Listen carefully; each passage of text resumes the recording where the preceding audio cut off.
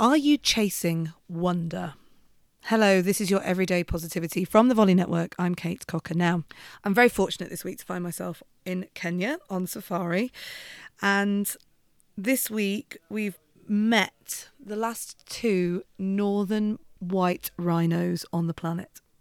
They are at a conservancy being kept in conservation with an attempt to reignite the species so that they're not the last species on Earth.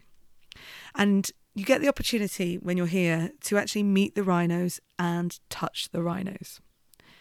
And as the rhino's nose came up to the window and I gave the rhino a carrot and she let me pet her horn and stroke her down the side, this sense welled up in me and I felt tears in my eyes. In fact, the lady who had done it just before me was in floods of tears. And it took me 24 hours to realise what I'd just felt. And it's wonder.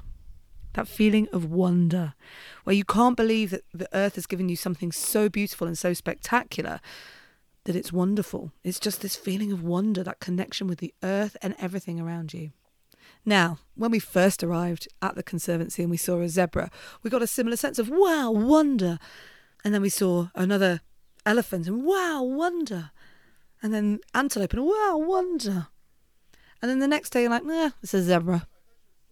But then what happens is you start to look for the detail.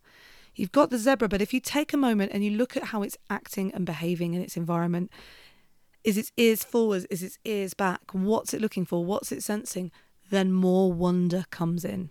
And I can't help but feel that when I get back to my life in the UK, that sense of wonder isn't something that I should chase in the big and grand and wonderful things necessarily. Of course, there's those moments where nature drops you a wonder bomb. You know, you're like, wow. But actually that wonder can be found in everyday things, in everyday details, when you're paying attention. So today, instead of chasing wonder, find the wonder right in front of your face. I'll be back tomorrow with another episode of Everyday Positivity. In the meantime, remember that you can sign up for the finance journal journey, the Everyday Positivity journal journey. All you have to do is head to journal30.com, that's journal30.com, and you can find everything that you need to know about it. It starts on Monday, so get yourself signed up quick. I'll see you tomorrow. Have a great day, and remember, you have 100% got this.